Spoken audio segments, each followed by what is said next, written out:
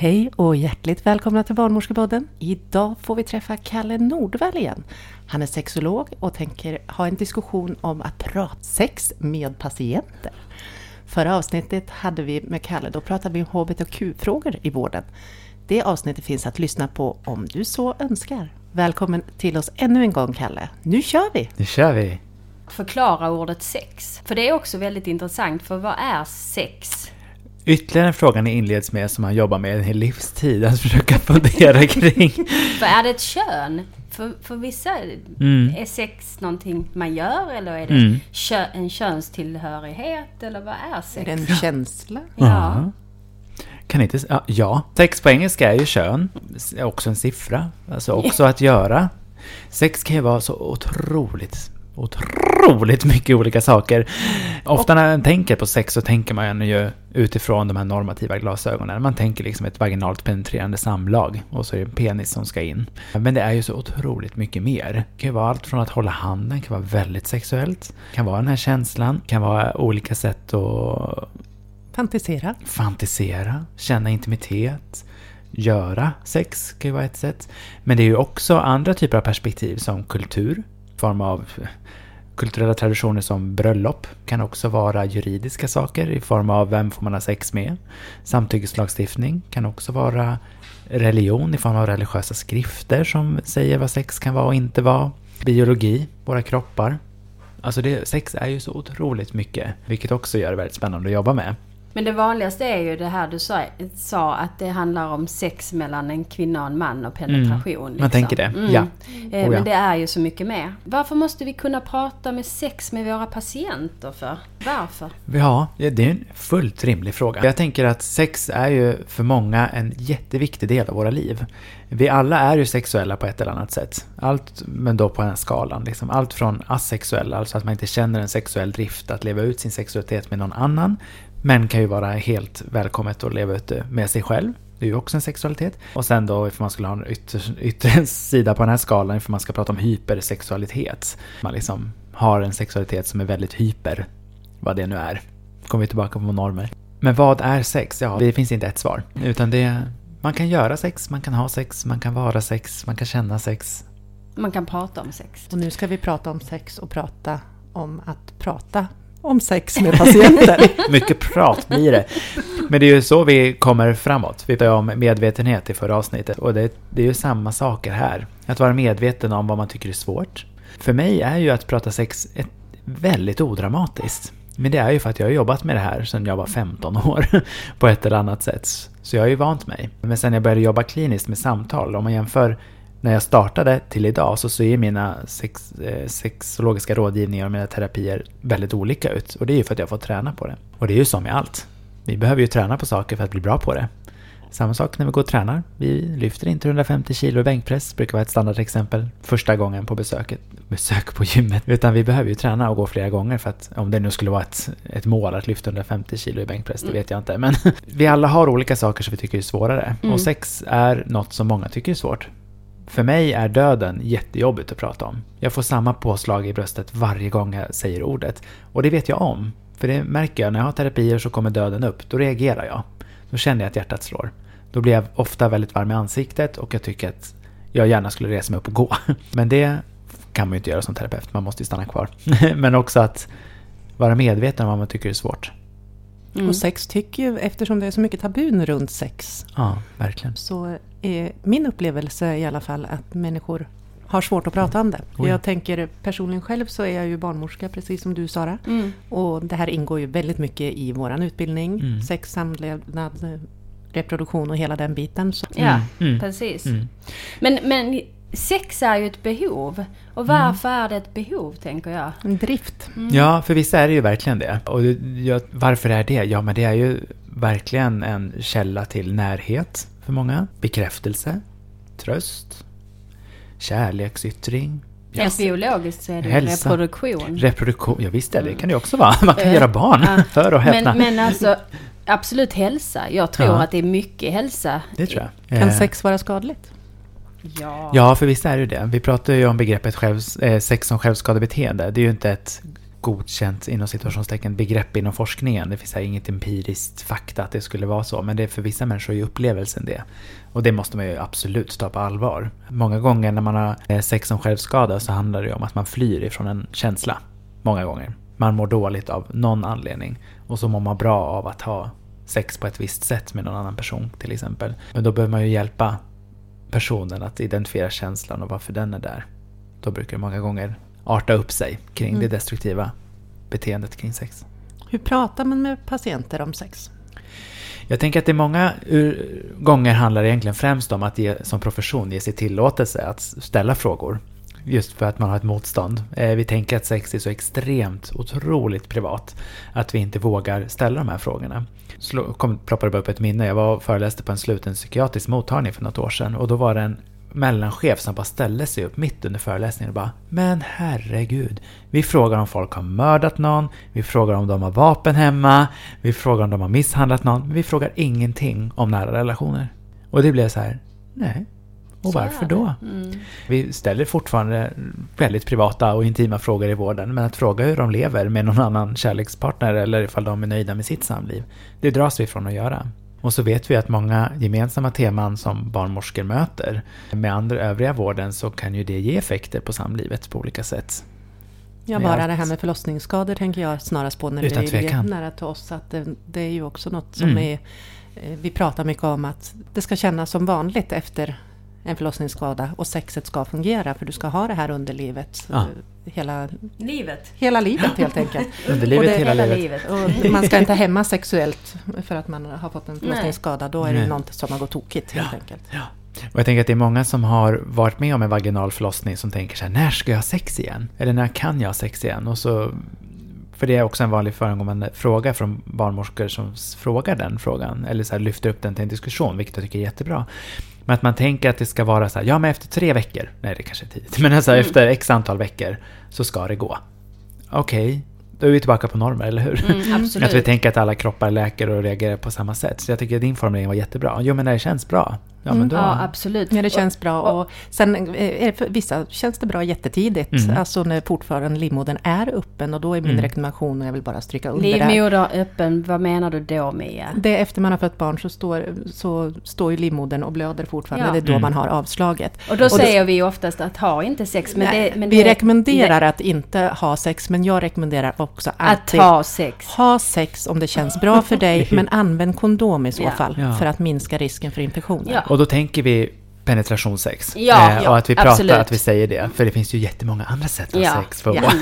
Och att man pratar om att sex kan ju vara att smeka varandra. Kan ju vara att, för vi har ju så extremt många erogena zoner på andra kroppar. Nu är våra genitalier väldigt sexuellt laddade. Och då blir det förstås stort fokus på hur genitalierna ska stimuleras. Men vi har ju också erogena zoner, liksom hals, bröstkorg, rumpan, fötterna. Att det liksom finns många andra ställen man kan. Händerna. Ja, precis. Tänker, tänk nervändare. Ja, vart är vi känsliga liksom? Jag tänker mycket på det du sa, Mia. Att det här med att ha sex efter man har fött barn. Haft samlag kan vi alltså kalla det. Penetrerande sex. Det är också så att om vi tänker att stoppa inte in någonting i slidan så länge du blöder, om du inte använder kondom liksom. Det är, oavsett vad du stoppar in. Ja, vad du stoppar in. Perfekt. Om du måste stoppa in och känner att du vill det. Ja. Nu menar ju inte jag, sen när jag pratar och poängterar, jag menar inte att penetrativa samlag behöver vara något dåligt. Det är många som njuter av det. Har jag förstått genom alla år. Men att just vidga perspektiven. För det finns väldigt mycket lust som vi inte liksom ser. Jag tänker mycket mental sex också. Ja, utan tvekan. Alltså den mest erogena zonen är ju våra hjärnor, eller absolut, det tänker jag är nästan... Det är ju har häftigare sex. Ja, har vi inte den med så då blir det ju inte så sexigt. Du, varför har vi människor olika behov gällande sex? Vissa är ju som du sa, har inte något behov av att ha sex med andra, medan andra har det. Varför ser det så olika ut? För att vi är olika personer. Kort och gott. Tråkigt svar kanske. Men vi har olika behov utifrån att vi har olika historier till exempel. Att vi kanske har olika vanor att prata om vad vi behöver. Och då behöver det inte bara handla om så här behov att få ligga. Utan behov av närhet, behov av bekräftelse. Och att vi har olika sätt att värdesätta våra behov kanske. Sen är vi ju rent mänskligt också inte helt alltid med linjer kring vad vi behöver och vad vi faktiskt gör. Vi tänker att jag behöver ha ett viss livsstil, men så gör man något helt annat. Typ kopplat till träning exempelvis, kopplat till mat. Men att man också ser liknande process kopplat till sex. Att vi tänker att vi behöver ha en viss typ av sex, men så lutar vi oss tillbaka på vad vi alltid har gjort. Och så fungerar det kanske inte. Och vad gör man då? Men jag tror också att samhället har en stor betydelse där via reklam och så, hur vi ska se på sex. Ja, vi blir matade med intryck på alla plan. Absolut. Alltså film, reklam, pornografi, film, musik, serier. Alltså vart vi än vänder så blir vi matade kring hur sex ska vara. Då blir bebisens mat sexuell också. Det tycker jag är ganska hemskt. Ja, alltså diskussioner med allmän offentlig amning till exempel. Och visa det är ju jätteundligt. Att vi kvinnor får inte visa bröstvårtorna på Facebook. Men män får gå där och visa sina... Ja, alltså dubbelmoralen har ju sitt fasta grepp om oss. Och den där diskussionen tycker jag är jätteintressant. För jag tycker att det är någonting som väcker någonting inom mig som gör att jag blir bara arg. Men det är en annan historia. Men det pratar vi också om i förra avsnittet. Just att normer kopplat till kön och sexualitet och alltihopa. Vi blir ju upprörda när det är saker som vi hör som vi inte håller med om. Vilket ju inte heller är konstigt.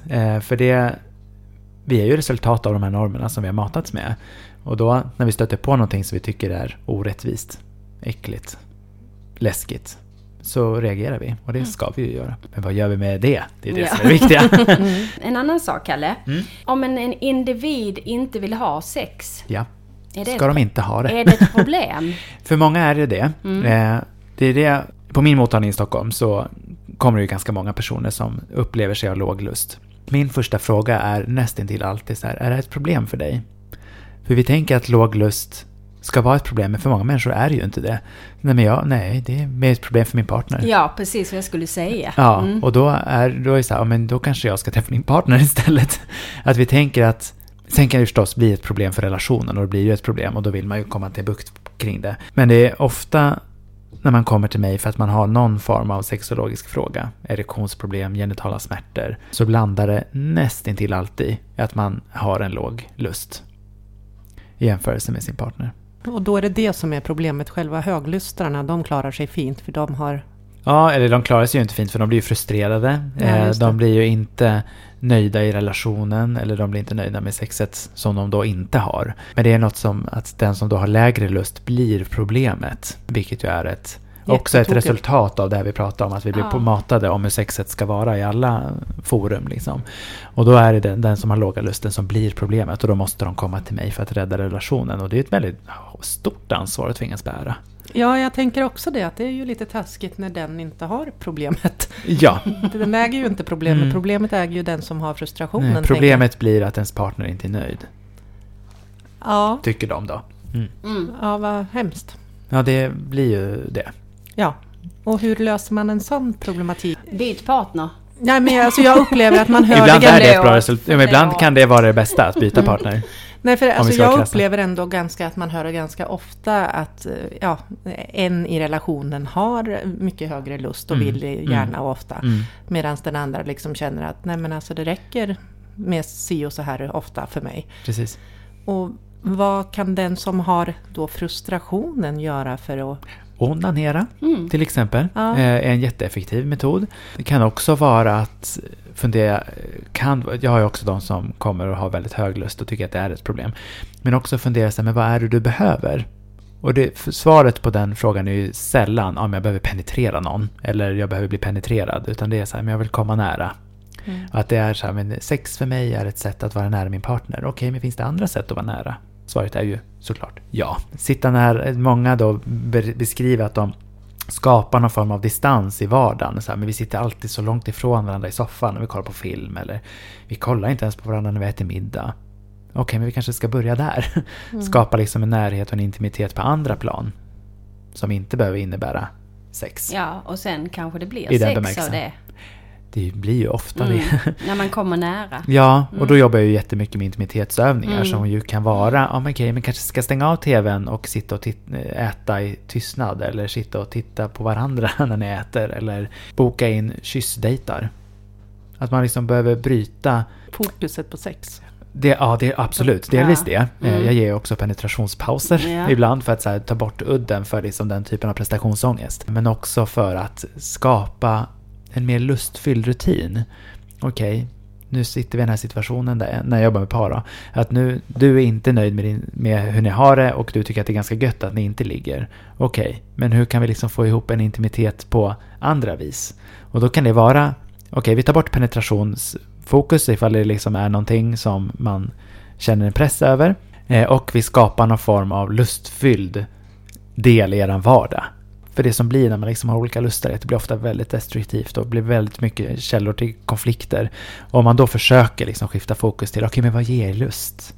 Vad gillar ni att göra med varandra? Men vi gillar att gå och bowla. Perfekt. Bokar vi in lite bowlingsdejter här fram tills vi ses nästa gång. Jättebra. Till exempel. Det är väl jättebra att försöka byta fokus på något sätt. Ja, för vi tänker ofta när vi pratar om lust att det bara handlar om just att göra själva sexet. Men vad har ni lust till att göra tillsammans annars? Men vi gillar att bowla ihop, då tycker vi att vi har kul ihop. Bra, do it. Ja, jag och min man, nu blir jag väldigt privat, men jag har inga problem med att vara det. Jag och min man har varit tillsammans väldigt länge. Väldigt länge har vi varit tillsammans. Sedan 1832. Och det är ju lustfyllt i vår relation i perioder såklart. I och med att vi har varit tillsammans så länge. Och sen så blir det lite lägre. Och så. Ja. Men vi inför alltid på våra semestrar att vi ska ha hångel-tema. Ja. Och då hånglar vi på varandra några minuter varje dag. Det här låter ju så det är lång tid. Ja. Men alltså att vi blir nära, och det är jätteroligt, så det kan jag faktiskt rekommendera. Det är både roligt, det blir mycket skratt. Ja. Vi skrattar ju jättemycket, för då har vi ju bestämt att nu har vi våra 2 minuters hångel här. Ja. Det är jättekul. Ja. Gör det. För att om inget annat så får ni underbara skratt tillsammans. Och skratt är ju lust. Ja, absolut. Så det låter som en fin idé. Ja, det är väl där vi har också våran humor. Ja, och jag menar humor är ju en nyckel många gånger. Så länge man liksom inte har humor på någon annans bekostnad förstås. Men när man lyckas skratta till det. Alltså jag menar, det är samma sak i sexualundervisningen när jag är ute och föreläser för lärare om det här. Men när det börjar fnittras i klassrummet, då har ni dem. Ta inte det som en, liksom, visst det kan vara pinsamt, känslan av pinsamhet. Men då visar jag också att de lyssnar och ni har med lusten. Då är eleverna med. Och det är ju samma sak i den här typen av övning. Om börjar ni skratta, bra, lust, då har vi go for it. Ja. Det var någon sån här 10 sekunders kyssar också, att man måste kyssas i 10 sekunder för att man ska få igång lite grejer också. Har jag och 10 sekunder kan ju vara väldigt länge för många. Så jag brukar börja kanske inte med en kyss på en gång med de par, nu pratar vi mycket om par här, men att börja med kyss på en gång, för det kan vara desto jobbigare. Ibland tycker man att det är lättare att bara ligga och prata om själva liggandet. Men att då kunna krama varandra till exempel, för att sen öka på intimiteten med kyss till exempel, eller hångel sen och sen till slut någonting mer. Ska man prata om sex när jag jobbar som barnmorskan Sara? Ska jag liksom fråga alla? För vi pratar ju om att sex är hälsa. Ska man ha det i det vanliga samtalet också? Eller ska man vänta att patienten själv frågar mig?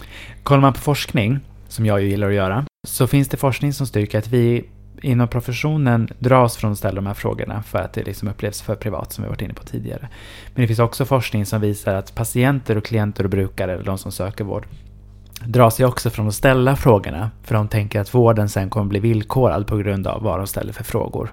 Vi pratade tidigare om att vi har hittade på, nu vet vi inte om det här är sant Mia, men att Mia kommer till mig för samtal för att hon vill ha sex med gummistövlar. Om den här frågan, får ni lyssna på förra avsnittet för att skratta lite om det. Men om jag då ställer frågan kopplat till sex med gummistövlar, nu finns det ju inga stora risker med det, men om det skulle vara, om jag till exempel då ska föda barn, om vi tar det exemplet, och så gillar jag att ha BDSM-sex, alltså bondage, dominans, sadomasochism, som ju är en sexuell praktik som man leker med makt och vissa våldsyttringar under samtycke. Det är det som är det viktiga. Samtycke. Precis. Samtycke är viktigt. annars är det inte BDSM, då är det misshandel. Precis. Samtycke är det viktigaste. Och om jag då till exempel skulle vara gravid och så behöver jag fråga så här, men kan den här typen av BDSM-utövning, kan det påverka barnet på något sätt? Då visar forskningen att då drar sig då den gravida, de har inte forskat exakt på det här, men då drar sig patienten från att ställa frågorna för man tänker att vården kommer bli villkorad, för att barnmorskan eller den professionella generellt sett inom vården får en förutfattad mening om vad den här personen säger. Är det med jag menar? Ja, absolut. Så då vågar man inte ställa frågan för man tänker att man kommer bli dömd. Så då är vi ju liksom ett moment 22. Vi professionella vågar inte ställa frågorna för det är för privat. Och patienten vågar inte ställa frågor för att de tänker att vården kommer bli villkorad. Så då snurrar det liksom bara runt. Så det viktiga är att vi professionella liksom tar tag i det, tänker jag. I och med att de kommer för att söka vård och att vi ska ge en så bra och jämlik vård som möjligt. Och då kan jag tycka att det är en idé att ta med anamnesupptagningen. Har ni till exempel en gravid person på rummet att ställa frågan så okej, men hur mår du och din partner i den relation? Har ni några liksom, många jag har mött har beskrivit att deras samliv har påverkats på olika sätt. Hur har det varit för er? Till exempel. Jag tror ju att det är viktigt. Men en fråga vi ofta får är det farligt med penetration? Ja. Till exempel när man är gravid. Ja. Kan det öka risken för missfall och så vidare? Rimlig fråga. Rimlig fråga för att du för ju in något där någonting är. Liksom. Precis. Och att man tänker att bebben ligger jättenära, vilket det inte gör. Att är det liksom, någon speciell vecka man ska sluta eller och så vidare?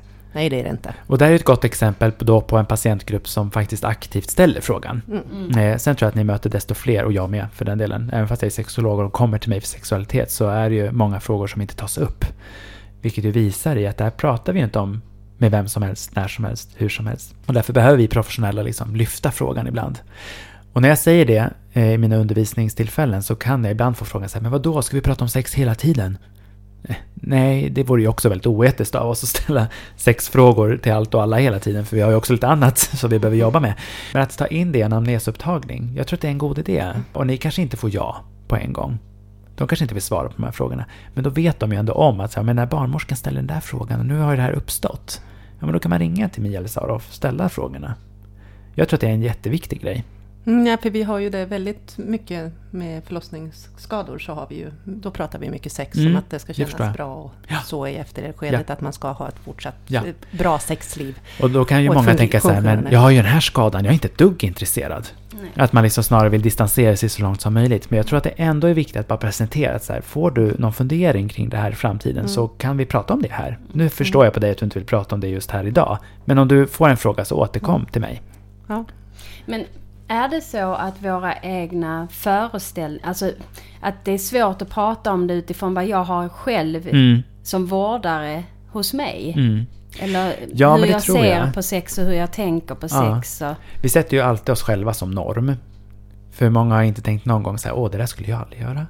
Nej, men det tänker man ju ganska ofta. Men man är ju en professionellt rum, tycker jag. Att det är ju inte vad jag ska göra där hemma. Och det är ju det som jag vill åt. Att du behöver ju liksom inte ta inspiration från dina patienter för att du ska syssla med.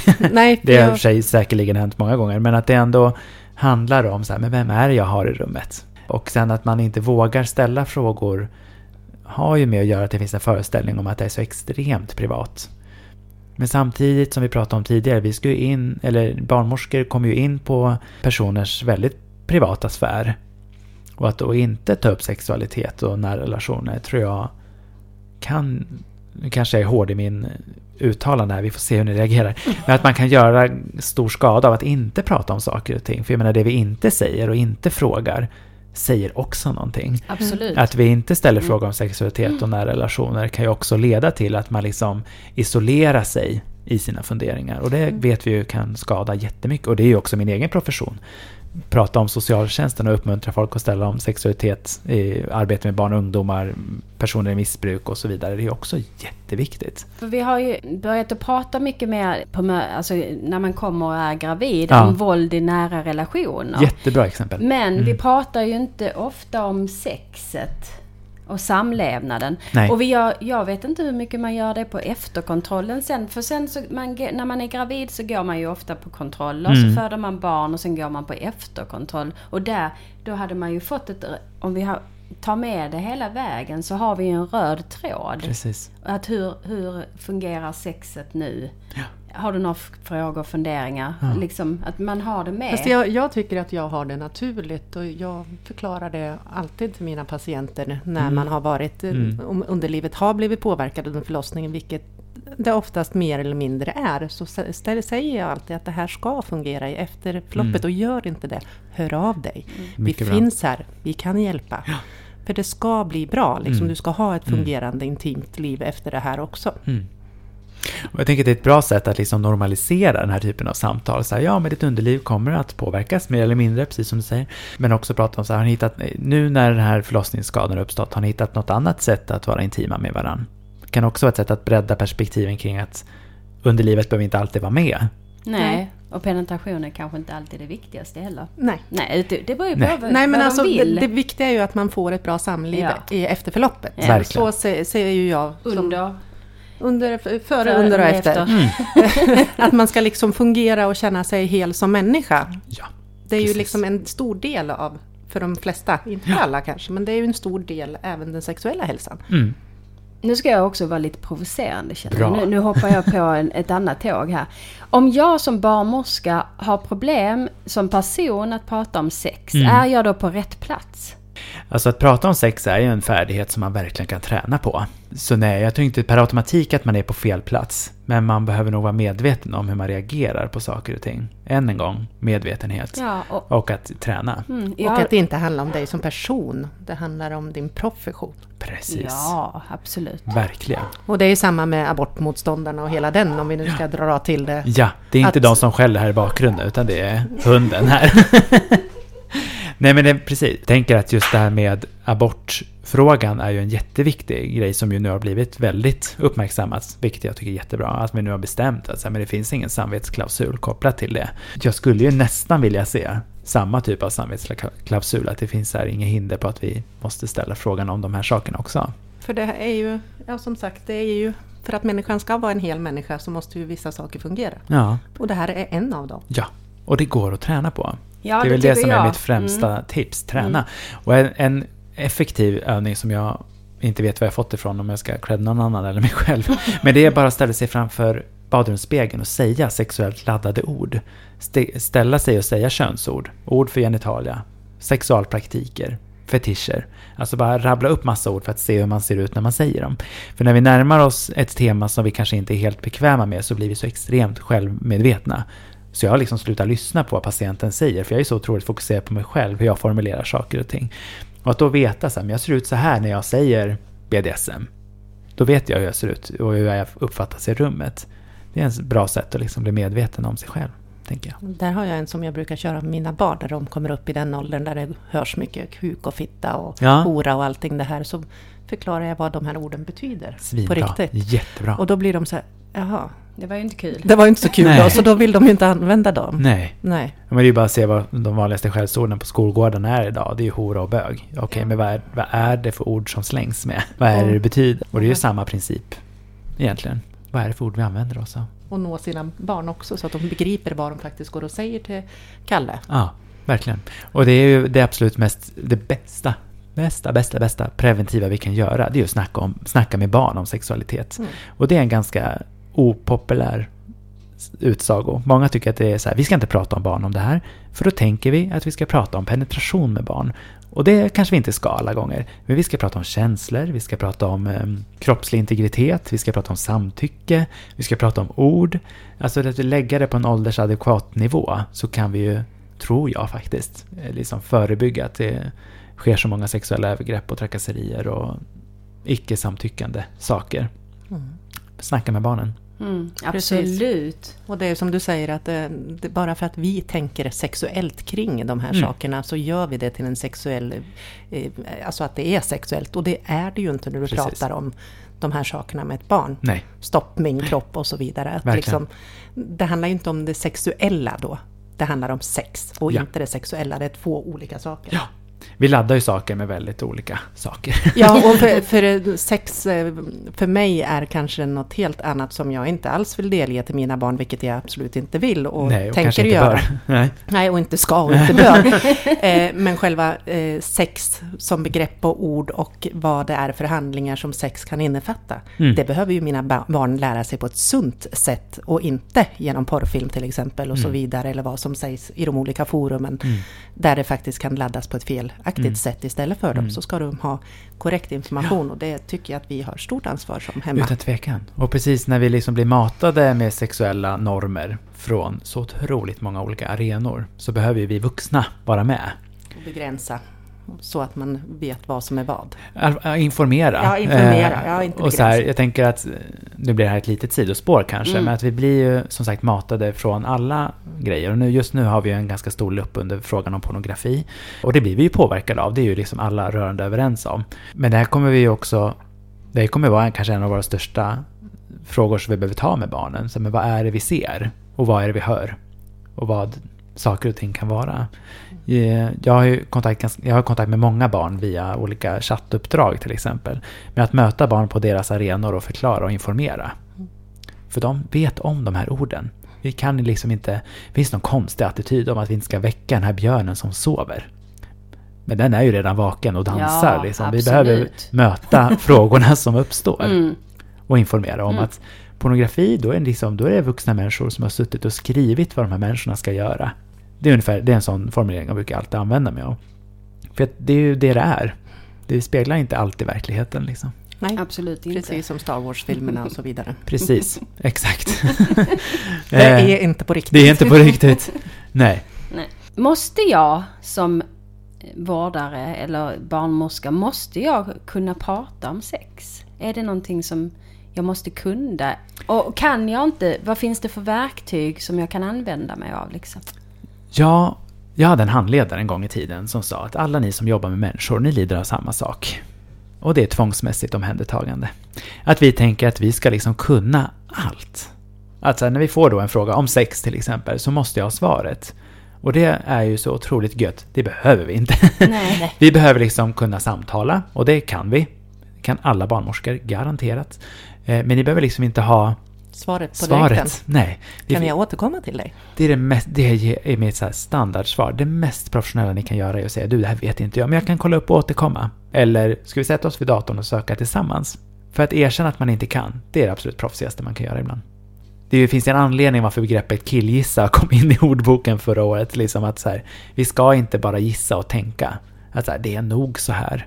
För det kan också skada ganska mycket. Jag vet inte hur många patienter och klienter jag haft i samtal som bara, men jag gick hos den här personen som sa att det var så här. Hade en kvinna i samtal förut som i sexologisk terapi som hade svårt för orgasm. Och så pratade vi lite, sen visade det sig att hon hade varit en gynekolog som hade sagt till henne att om du onanerar så kommer din klitoris att ramla av. Och det är ju så här ett exempel på hur information verkligen kan påverka en människa. För när jag frågade men hur tar du på dig själv? Hon bara nej. Kan ju ramla av. Och då fick jag en föreställning, okej, men hon är från en kontext som förkastar onani. Men sen visade det sig, det tog mig säkert 3 månader innan hon liksom vågade berätta att delvis att hon har varit en gynekolog, men som också gynekologen som hade sagt att onanera inte för då ramlar klitorisen av. Och vad vill jag komma med detta? Jo, men inte bara gissa utan mer så här, vet vad du pratar om. Och jag tänker att det här var ju uppenbart att den här gynekologen fick sin egen moral. Den egna moralen kom liksom ut i patientmötet och det skar den ju inte. Nej, absolut. Vi får tycka och tänka exakt vad vi vill, men basera era samtal på evidens och forskning. Det är väl det som är det hela. För sex är ju väldigt moralpräglande, förstås. För vi tycker saker och ting är mer eller mindre rätt och fel. Och det har vi all rätt att tycka. Men i patientmötet så behöver vi inta våran professionella person. Skillnad på profession och person, precis som du sa. Precis, och alla människor tänder ju på olika saker, så det, tack och lov. Det vore väldigt trist om vi alla tände på just exakt så här. Alla samma gamla gula gummistövlar. Ja, men det var det jag tänkte. Det var det som dök upp i mitt huvud nu. Mia tänder på gula gummistövlar. Men jag vill bara säga det att så är det inte. Eller? Ja, det vet jag. Jag har inte provat. Men vem vet? Kanske någon min nya fetisch. Och det är det som är så spännande med sexualitet. Den uttrycker sig olika beroende på vart man är i livet. Alltså sexualiteten ser inte likadan ut som när man var 15 som när man är 48. Nej, nu är det ju lite mer bolibompa-sex för min del då. Ja, till exempel. Och det är helt okej det med. Det funkar det också. Det var ju enklare när man inte hade barn, för då kunde man ju liksom ha lite friare arenor att leka på. Men nu får man ju liksom hitta sina tillfällen. Och det är det som är så magiskt med människan. Vi hittar ju alltid lösningar. Ja, vi är så käcka så. Ja, men jag tänker då, Kalle, att egentligen så behöver man ska inte vara rädd för att prata om sex om en patient närmar sig med frågeställningar. Nej. Och kan man inte svara på det så säger man det att ursäkta mig, jag vet faktiskt inte, men som du sa. Verkligen. Vi tar reda på det tillsammans eller jag återkommer. Underbart. Då har man ju kommit en lång bit, känner jag. Jag fick senast i natt, jag har ju jobbat i natt, en fråga. Och jag har jobbat som barnmorska länge och jag har mycket kunskap, men jag kunde banne mig inte svara på denna frågan. Och då sa jag till det här föräldraparet, att jag är ledsen, men jag kan inte svara på det. Men jag kan gå och ta reda på det. Nej, men sa hon, det spelar faktiskt ingen roll, för det är mitt i natten. Vi kan titta på det en annan dag, sa hon då. Och då kände jag bara, ja, men såklart. Och det du gjorde där var ju att ta patientens fråga på allvar. Säga så här, det här vet inte jag återkommer. Och de fick chansen att säga så här, men vi tar det en annan dag. Ja, då gav du också tillbaka makten liksom. Så det är svinbra. Ja, jättebra. Det är väl jättebra att bara visa att man inte alltid kan. Ja, och vi får ju liksom reaktioner på när vi känner att vi inte kan. Att när vi liksom får ökad puls, bara, jag vet inte, jag måste veta det här. Eller så hör man om någon sexuell fråga som man reagerar på av en eller annan anledning. Ofta så brukar man ju, när man läcker sin egen moral, så brukar man ju känna muskulaturen runt munnen och ögonbrynen och kanske näsan. Att man liksom får det här russin i ansiktet. Och man märker att det börjar spänna. Det är då man liksom ska bli lite observant. Att säga, nu börjar jag läcka mina värderingar här. Om du tar paret i natt till exempel. Om de frågade om en sexuell praktik eller hur de kan leva sexuellt efter förlossningen på ett sätt som du inte liksom stämmer överens om med dina egna sexuella normer, så brukar det vara just musklerna i ansiktet som reagerar. Jag får det här. Det är svårt att visa i podd. Men... Känner du igen det med? Nej. Ja, alltså, när man blir lite eftertänksam sådär. Precis. Jaha, ja. Okay. Ja, jo, men så kan nog jag bli när jag liksom, hur menar de egentligen här nu? Nu får jag inte ihop det i mitt eget huvud. Då är det ju bra att öva framför spegeln då. Ja, till exempel. Men att vara medveten om att man läcker. Okej. Om man har problem i person när det gäller sex, finns det hjälp att få? Väldigt lite. Alltså sexologisk vård i Sverige är ju inte ett jätteprioriterat tema. Av den anledningen att nu är jag jättekrass i min formulering här, men det är inte så coolt. Alltså det är inte så häftigt med sexologisk vård. Det visar också i Stockholms läns landsting har det funnits 4, nu är en nedmonterad, så nu finns det 3 sex- och samlevnadsmottagningar. Men runt om i Sverige är det ju inte så många. Det finns ibland i Göteborg, finns det i Malmö finns det. I storstäderna? I storstäderna även här. Sesammottagning är inte det lite? Sesammottagning, precis. Det finns ju i Stockholm. Har vi här i Sörmland? Ja, du ser. Det finns några enstaka. Jo, ni har ju ett avsnitt om just barnmorska på sesammottagningen som finns att lyssna på. Men det är ganska sällan som de liksom öppnar varje dag och hela dagarna. Det är ofta någon barnmorska eller kurator eller någonting som jobbar liksom en dag i veckan som de då har öppet. Det är liksom inte prioriterat, och så är det väldigt stort fokus på STI:er, sexuellt överförbara infektioner, och inte den här sexuella och reproduktiva hälsan på det breda perspektivet som vi kanske pratar om här nu. Utan då är det liksom, typ sådana som jag, sorgligt nog, privata aktörer som tar emot. Och de är oftast inte knutna till vårdcentraler eller sjukhus på det sättet. Och det är lite konstigt, för vi pratar ju om att sex är hälsa. Ja. Och då att det blir lågprioriterat är ju konstigt. Ja, men det är ju ett strukturellt problem. Ja, alltså att det inte är... Vi har liksom sjukhus som ska vårda en från när vi föds tills vi dör. Men inte den sexuella delen av oss. Nej, och då har vi det till och med i våra läroplaner till våra barn, så ska det vara sexuell undervisning, och den ser ju väldigt blandad ut, som vi tidigare lyssnat på Katta. Precis. Ja, men Katta... Jag tycker Katta är ett så bra exempel just på hur man liksom ganska lättsamt kan närma sig de här temana. Att det inte behöver vara så otroligt allvarligt heller. Nej. Och om vi börjar med det pratar ju ni och Katta om säkerligen om, just så, om vi närmar oss barn och ungdomar i tid och pratar om ord, pratar om saker och ting, så får vi liksom gladare vuxna också senare. Absolut. Som gör att vi liksom kan närma oss de här temana mycket enklare. Och får ett mer hälsosamt Sverige. Utan tvekan. Absolut. Utan tvekan. Okej, jag tänker, Kalle, har du något mer du vill belysa och ta upp så här nu på slutet av programmet? Alltså jag uppmuntrar, våga fråga. Träna på att ställa frågorna. Kommer underlätta jättemycket. Och sen klassiken, läs en bok.